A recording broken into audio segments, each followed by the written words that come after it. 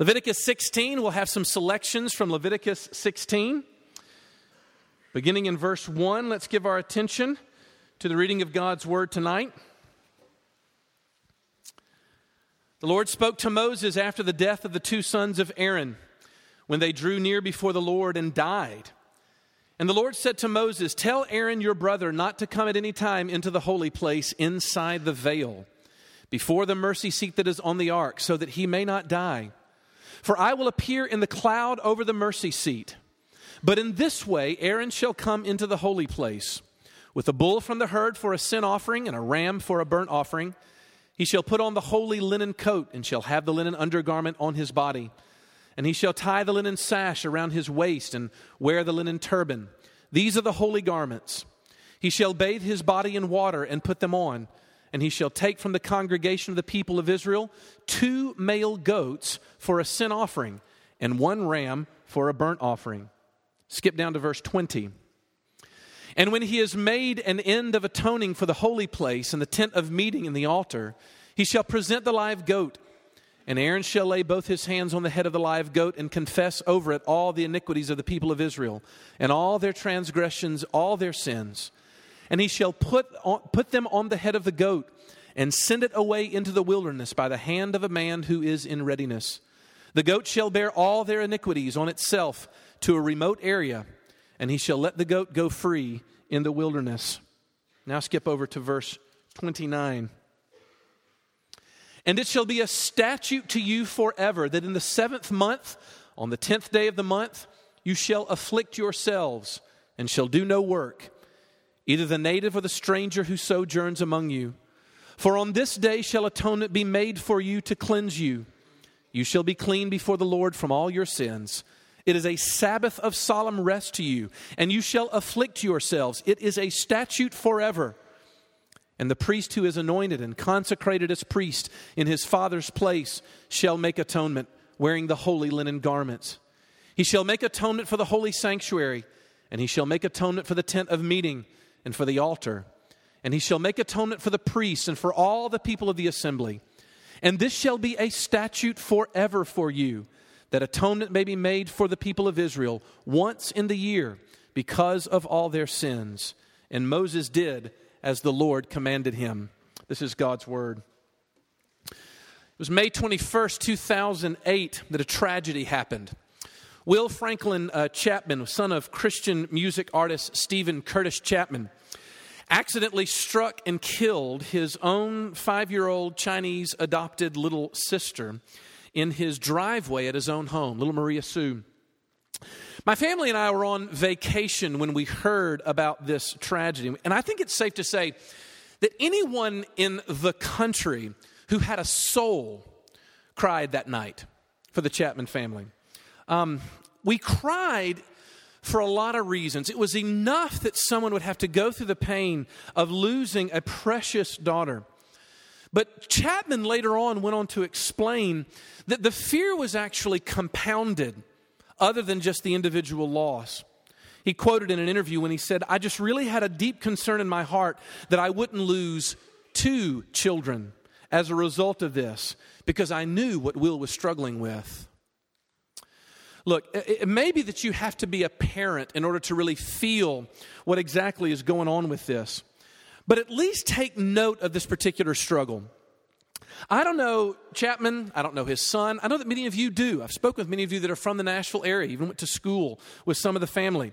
And I have no intention to make a spectacle of them. Please don't think that's the reason why I'm using this. But I know one thing for certain without knowing that family at all, and that's this. I know that Stephen Curtis Chapman has forgiven his son for what happened. I know that for certain because I know what it means to have children. But knowing that, I know this as well. That tantamount in Chapman's mind, in my guess, in every day since that terrible day, has been this one question. But how do I make my son know that he's forgiven? In other words, is there a way, a length to which I can go to communicate to him the depth of my forgiveness towards him? So that he can know that the fears that he nurtures inside his own heart are unfounded in the eyes of his Father. Look, y'all, it is not my intention, and I don't think it's very good for preachers to do this as much, but it's not my intention to be emotionally manipulative with a story like that. But I think that you've got to grasp something of the emotional depth of what we're getting into tonight in Leviticus 16. Because God is faced, in my opinion, with a similar struggle for his people. Look, I've tried to convince you in the last couple weeks that there was actually a reason behind these food laws and behind these clean laws. In the weeks ahead, we have to dive into the holiness code that God gave to his people, Israel. And I would be deceptive if I didn't confess to you that though the gospel shows all kinds of light on these kinds of things, when you read through it, they still remain unbelievably laborious. They are meticulous in their searching. They are crushing in their detail as you read through them. The holiness code that God gave Israel, in my opinion, caused him to ask this question. But how do I make my people know that they're forgiven? And what he lays out for us in Leviticus 16, the whole book, y'all, sits on this fulcrum. We have come to the center, to, in many ways, the holiest place in the entire book of Leviticus chapter 16, because we find out what happened on the Day of Atonement. Because I think that it is a pervasive and persistent problem that takes some effort to help us to understand. It's enough for me to work on trying to believe that God actually forgives me. But you know what? It is an entirely different thing and can oftentimes feel like an impossible task to actually convince myself that I'm forgiven by him. And so God looks and gives a manual for atonement. A way, I would submit to you tonight, that you can know. That you can know that he forgives you. And it's incredibly animated. So 3 things. In order to know this, you've got to know 3 things. You need to know a high priest. You need to confess your sins. And then you need to act like you're forgiven. You need to know a high priest. You need to confess your sins. And you need to act like you're forgiven. First of all, you need to know a high priest. Look, these points, as they come to us in Leviticus 16, actually have a little bit of a priority to them, if you didn't notice the first time we read through them. And they start with the most important. The very first instructions that God gives his people is what they're supposed to do about a high priest. And that's my first point. You cannot know that God forgives you unless you begin with a representative. That's where it all starts. The whole of Christianity is summed up in that one conviction that God desires substitutes. A substitute. Look, the high priest was instructed to go into a little room that was in the back of their tent-like worship center that they called the tabernacle.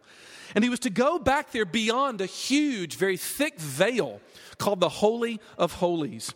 Once a year he would do this for the entirety of the people. It was for the whole people, one person for them all. The preparation that he had to go through for this took an entire week. And all of his preparation was full of amazing imagery. For instance, first of all, he had to change his dress. You know, usually the high priest was decked out in very ornate, very fancy kinds of dresses. But on this day, he wore a very simple linen tunic, very plainly dressed. The outfit essentially would have made him look just like a common, ordinary person just walking down the street. And nothing would have been there to distinguish him from the teeming masses. Secondly, we find out that he had to wash and wash again and then wash again. There was lots and lots of cleansing ritual that was going on in order to show that the outward purity was a sign of his needful inward purity.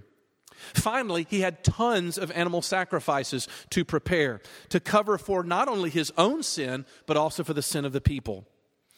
Look, verse 29 and 31 and 34 all go out of their way to say that when God established this point about the high priest, that it was to be a lasting ordinance. That means it's not something that was going to pass away. It was not something that would one day have to be gone. In other words, it would always have to be that way if God's people were to know that he had forgiven them. Look, Hebrews 9 makes a very explicit connection, okay, between what the ancient priests had predicted and what the coming of Jesus of Nazareth actually fulfilled. Do you remember that line in Philippians chapter 2 where Paul is talking about who this person of Jesus really was, essentially in his character? And he says that when he came, he actually set his glory aside, taking on the form of a servant. Now we know what he means. You know what he was doing? He was being a high priest. He was taking off anything that would distinguish him as a majestic king that he was. Instead, he came looking like a poor person. Secondly, we find out that Jesus came with absolute, utter purity, both on the outside and on the inside. He had the inward purity that was required by these people. And then finally, instead of needing an animal for sacrifice, he turned the sacrifice on himself. He offered his own person as a sacrifice for these things, to help come and split the veil that divided him from his people. It's exactly why that happened. You read some of the New Testament documents that on the night of Jesus' death, at that very moment, the temple veil split in half, granting full and free access into the Holy of Holies. Now look, y'all, I'll be honest with you, there is more sublime information, there is more profound truth in this chapter, quite honestly, than I have time to actually get into tonight. I simply want you to hear just one thing tonight. And it's a simple point, at least what you think would be a simple point. That whatever your struggle that you may be facing tonight of trying to understand what it means for God to really forgive, whatever your answer to that is going to be wrapped up in this man. In other words, it's going to be wrapped up in a person. In other words, it's got to have something to do with Jesus. And over the years, I've learned that this is not quite obvious. For some of you are thinking, yeah. Is it really? Look, for about 15, going on 16 years now, I've had a chance to sort of listen as people talk about their religious experience. And I love to ask them about people who actually have bought into Christianity, about how they sense that they're doing, spiritually speaking. You've heard me say this before. And we talk about 1,000 things. We talk about the youth group that we were in when we were in high school. We talk about our quiet times. We talk about our failures or our successes, to whether or not we drink. That's what everybody wants to talk about, whether or not we drink or not. But do you know how rare it is to actually even hear like the name Jesus brought up anywhere in the conversation? And again, that's not to be critical of people and their understanding of Christianity, but does it not like scream to us to say that is it possible that one of the reasons why I don't feel forgiven is because I'm trying to have a relationship to God without a substitute? Look, y'all, I don't care what happened in youth group. I don't care how many times you read your Bible this week or month, year. Is it about Jesus? Is there something about a high priest in there that you look at and say, look, I'll be honest with you, spiritually speaking, I have my good days, I have my bad days. But I get this sense that Jesus took care of that. And I heard that was enough. Is there a high priest that comes and intercedes for us? You know, I've had a number of people ask me, why it is that we don't have an opportunity for people to come up and maybe give a testimony in RUF. And I'll be honest with you, I'm not against testimonies at all. I would love to hear testimonies. But I don't know about you, but when I was growing up, I felt like most of the testimonies that I heard when I went to certain religious gatherings ended up always being about the individual. It was, I did this before, and then I did that before, and then I did this before, and then I did that, and now I just do great. Everything's wonderful. And suddenly what ends up getting exalted, look, what is our testimony? Is our testimony not the thing that we look at and say, this is what I'm locking my life in on? And I found out there was this guy 2,000 years ago who was the ultimate high priest. And somebody told him about it and announced him to me. And all of a sudden I found myself responding to it. My friends, is there a high priest? You first of all need a high priest. Secondly, though, the second thing you need to do in order to sense forgiveness is to confess your sins.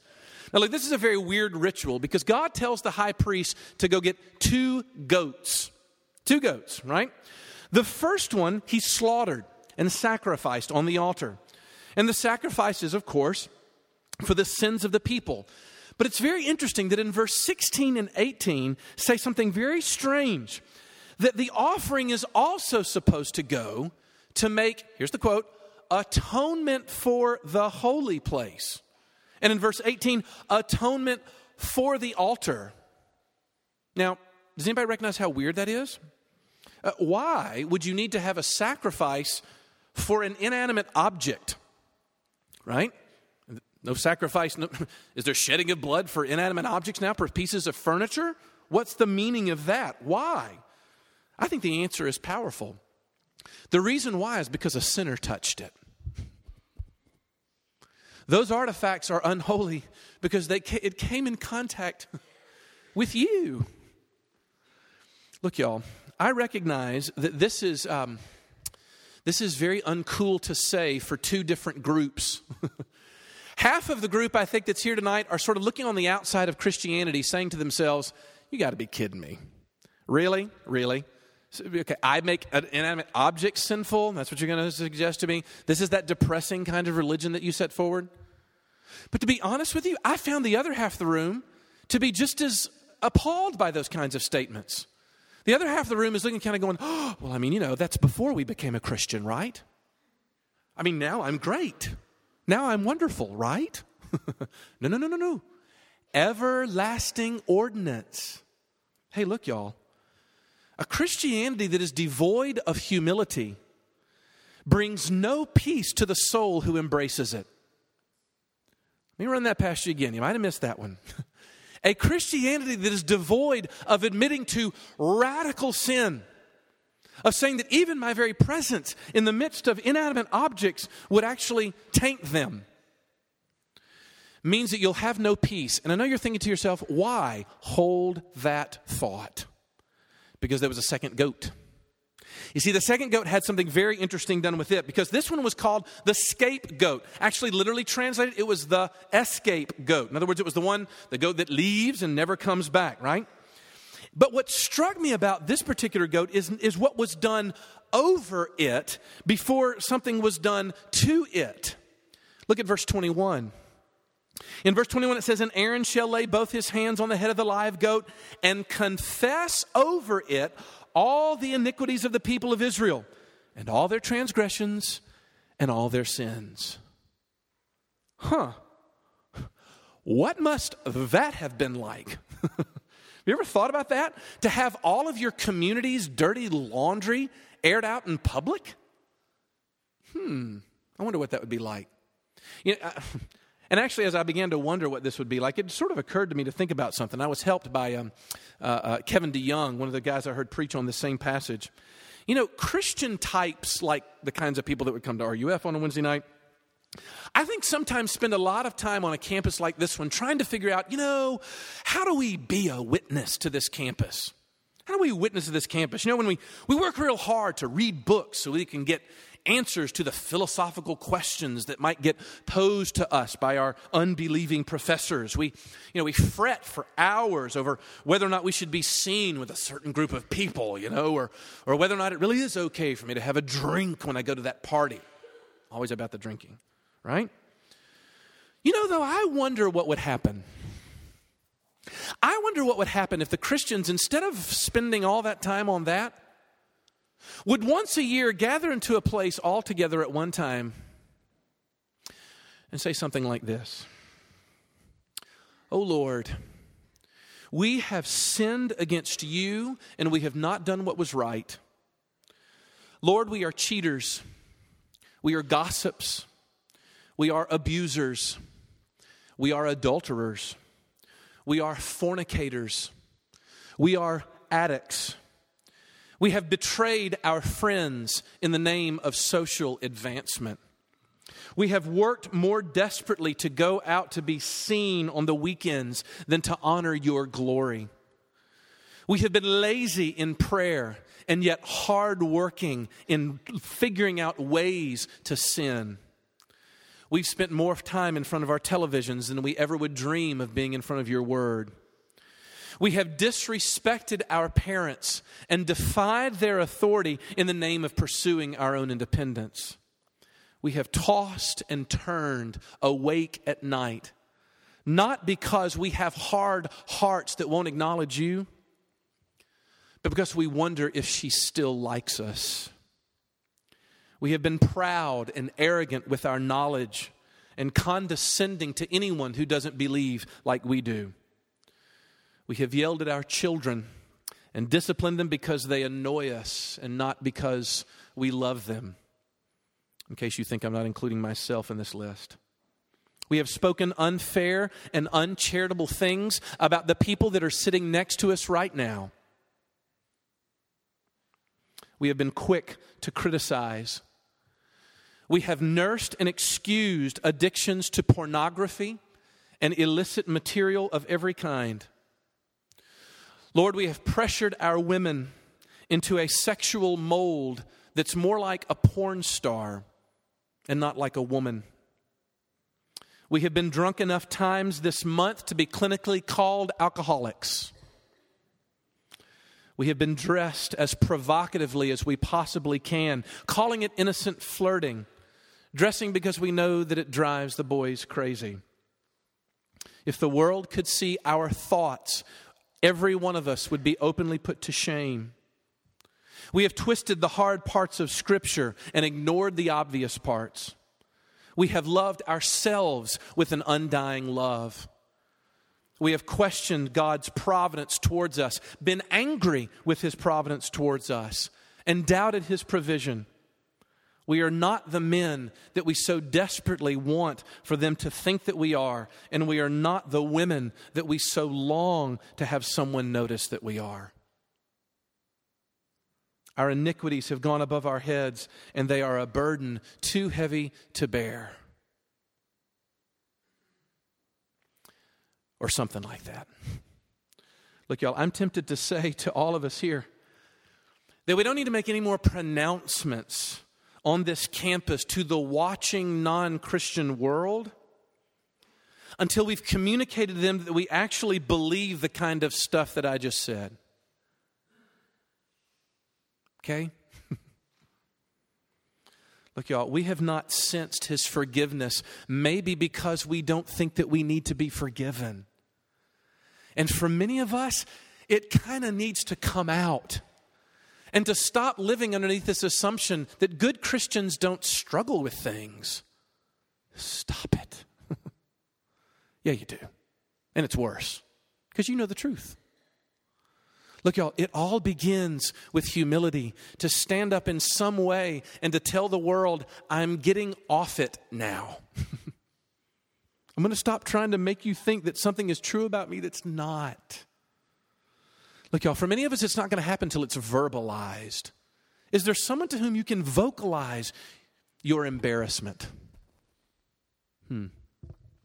Look, y'all, in order to sense God's forgiveness, you need to have a high priest. It's got to be about Jesus.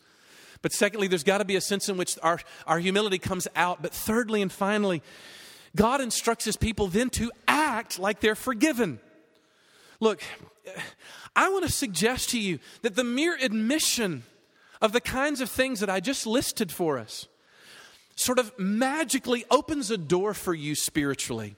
It opens a door. Look, in verse 24, Aaron is told to go after all of this ritual is done and to put back on the royal robes. Spurgeon, C.H. Spurgeon, is a Baptist preacher from the late 1800s, prince of preachers, and you just need to read Spurgeon. When he does a sermon on this particular passage, he talks about the imagery of the new clothes that Aaron puts on. And he says that imagery is a description of the forgiven person. In other words, they begin to take on the outward appearance of royalty. And that's a beautiful image, Spurgeon says. He says, because there's a dramatic change of countenance that comes to a beggar that turns him instantly into a rich man. Now look, let me ask you a question. What would possibly be the best news you could give to a poor person? This is not a trick question. I think it's an easy question. That he's rich. The best way to change the countenance of a poor person is to let him know he's rich. He won the lottery. And so God is looking at his redeemed people in verses 29 through 31 and saying, look, I want you to go out and live like a forgiven person. Why? Because you are. Now, what does that look like? Two things. First thing is this. It looks, first of all, like afflicting yourself. Did you read that the first time through and think to yourself, what? I'm supposed to go afflict myself. And, okay, this is great. I've got a cat of nine tails here. I guess I'm supposed to whip my back or something. I mean, what, if I hit myself in the head? What does that look like? No. This is not talking about physical harm. You know what it's talking about? It's talking about a brand new posture, a way of seeing you and the world around you that stops trying to act like you've got it all together. And I know in some ways that looks like a death to a lot of you, but you know what? For some of you, you're going to discover that it is life and health and peace. You want to know why? Because it gets rid of your defensiveness. You do realize that one of the things that's blocking you from having real relationships with the people that you know is the fact of your defensiveness. Sometimes it's very hard to talk to you because it's difficult for you to admit the things about you that everybody else sees, except you. Look, to afflict ourselves is to look and say, you know what? It's all true. And so I've got to put on a posture, a way of seeing that's different. Let me give an example. Back to Spurgeon. Good guy, that Spurgeon. And I love to use this illustration. I think I do it once a year. Spurgeon, Prince of Preachers, was standing outside of his church on a particular Sunday morning. And all the people were sort of filing out of the doors after the church service was over. An elderly woman approached Spurgeon and said, Mr. Spurgeon, I just want you to know that I think that you are the most obnoxious, conceited, arrogant man that I've ever met. And I wanted to be the one to tell you. And off she stormed. Okay, well, all eyes on Spurgeon. What in the world is he going to say? He leans over to one of his deacons right next to him and sort of nudges him and says, she doesn't know the half of it. Now, why does that story make you smile? I suggested it makes you smile because you want to hang out with a guy like Spurgeon who doesn't have a chip on their shoulder, who looks and says, you know what? If someone actually has something to critique in me, I might need to hear that. They might know something that I can't see. That's the first way to look like a rich person, is because you suddenly realize that I've got these riches. I don't have to act like I've got it all together because I'm not worried about having it all together. And that brings us to the second thing. Because God says, not only do I want you to afflict yourselves, but then I want you to take the whole day off. I love this. You got to love this about this God. He looks and says, in order to celebrate this, I want you to take a day off. The Bible calls it the Sabbath. It's the word that means rest. I love this thought. God looks at his people and says, I want you to just stop working. And unfortunately, for a lot of people, they just kind of get all bent out of shape whenever they hear that, like, oh, here comes that legalism. Those people who don't do anything on Sundays, like those weird people who are like religious like that. Look, Jesus looks and says, I want you to take a Sabbath rest. Not because of some performance of a ritualistic performance that makes you better than other people. No. I want you to rest because you can. I want you to rest because you can suddenly look at the world around you and say, wait a minute, I really won the lottery? I actually don't need those people. I actually don't have to have that career. Wait a minute. If you want to break up with me, I guess I'll be okay after that. A little too close to home on that last one. But here's the funny thing. Jesus says, if you seek him first and his righteousness, all these other things get added to you. In other words, I don't think I can be a good friend to my people group until I don't need them. And my career is going to destroy me as long as I have to have it to be my identity. And is it not possible that one of the problems with our dating relationships and the thing that's going to drive a wedge between us and our future spouses is the fact that we need them and we crush them with our neediness? Look what God is saying. He's saying it's time to act like a forgiven person. And that means to change your posture and rest. Look, y'all. Stephen Curtis Chapman said that he didn't remember what he said to his son as he drove out of the out of the driveway with his little girl, taking her to the hospital. But his brother did. And in the interview, his brother looked and said, I remember what my dad said. He said he leaned out of the window of his car and screamed, Will Franklin, your father loves you. Look, y'all, my guess is that there's nothing more that he could have said that could heal his son more than that. Because we're looking and saying, Les, I don't sense those riches. Well, guess what? Here's the announcement. I got the greatest job in the world. You want to know why? Because I get to be the one that tells you this. Les Newsom, your father loves you. I think that everything that is wrong with me spiritually and wrong with us as an RUF community spiritually is because that voice is distant. It's clouded by bad fathers like me. It's clouded by a lot of failures and disappointments that if we piled up in this room would probably go to the ceiling. But it doesn't keep it from being true. And you can consider that an invitation.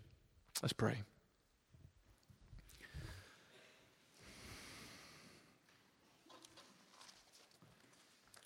Lord Jesus, we do ask that you would be gracious to us. Because there's lots of things that we drag into this room. There's all kinds of mountains of hurt. We feel like there's mountains of second chances that you've always given us. And for many of us, we would oftentimes despair that you would even be willing to put up with us one more time. But Lord Jesus, would you give us the grace to be able to hear your voice, to say that indeed, that because of the blood of the Lamb, because of our great high priest, because you granted us the ability to stop putting on airs, that we can walk around like we're forgiven people and stop being so defensive and to learn to rest, to learn to take a break from the franticness that is plaguing us. But it's not going to happen if we don't hear your voice say that tonight. And so, Lord Jesus, I pray for all of these people in the room, my friends, and I pray for me that we would hear in a fresh way, some way,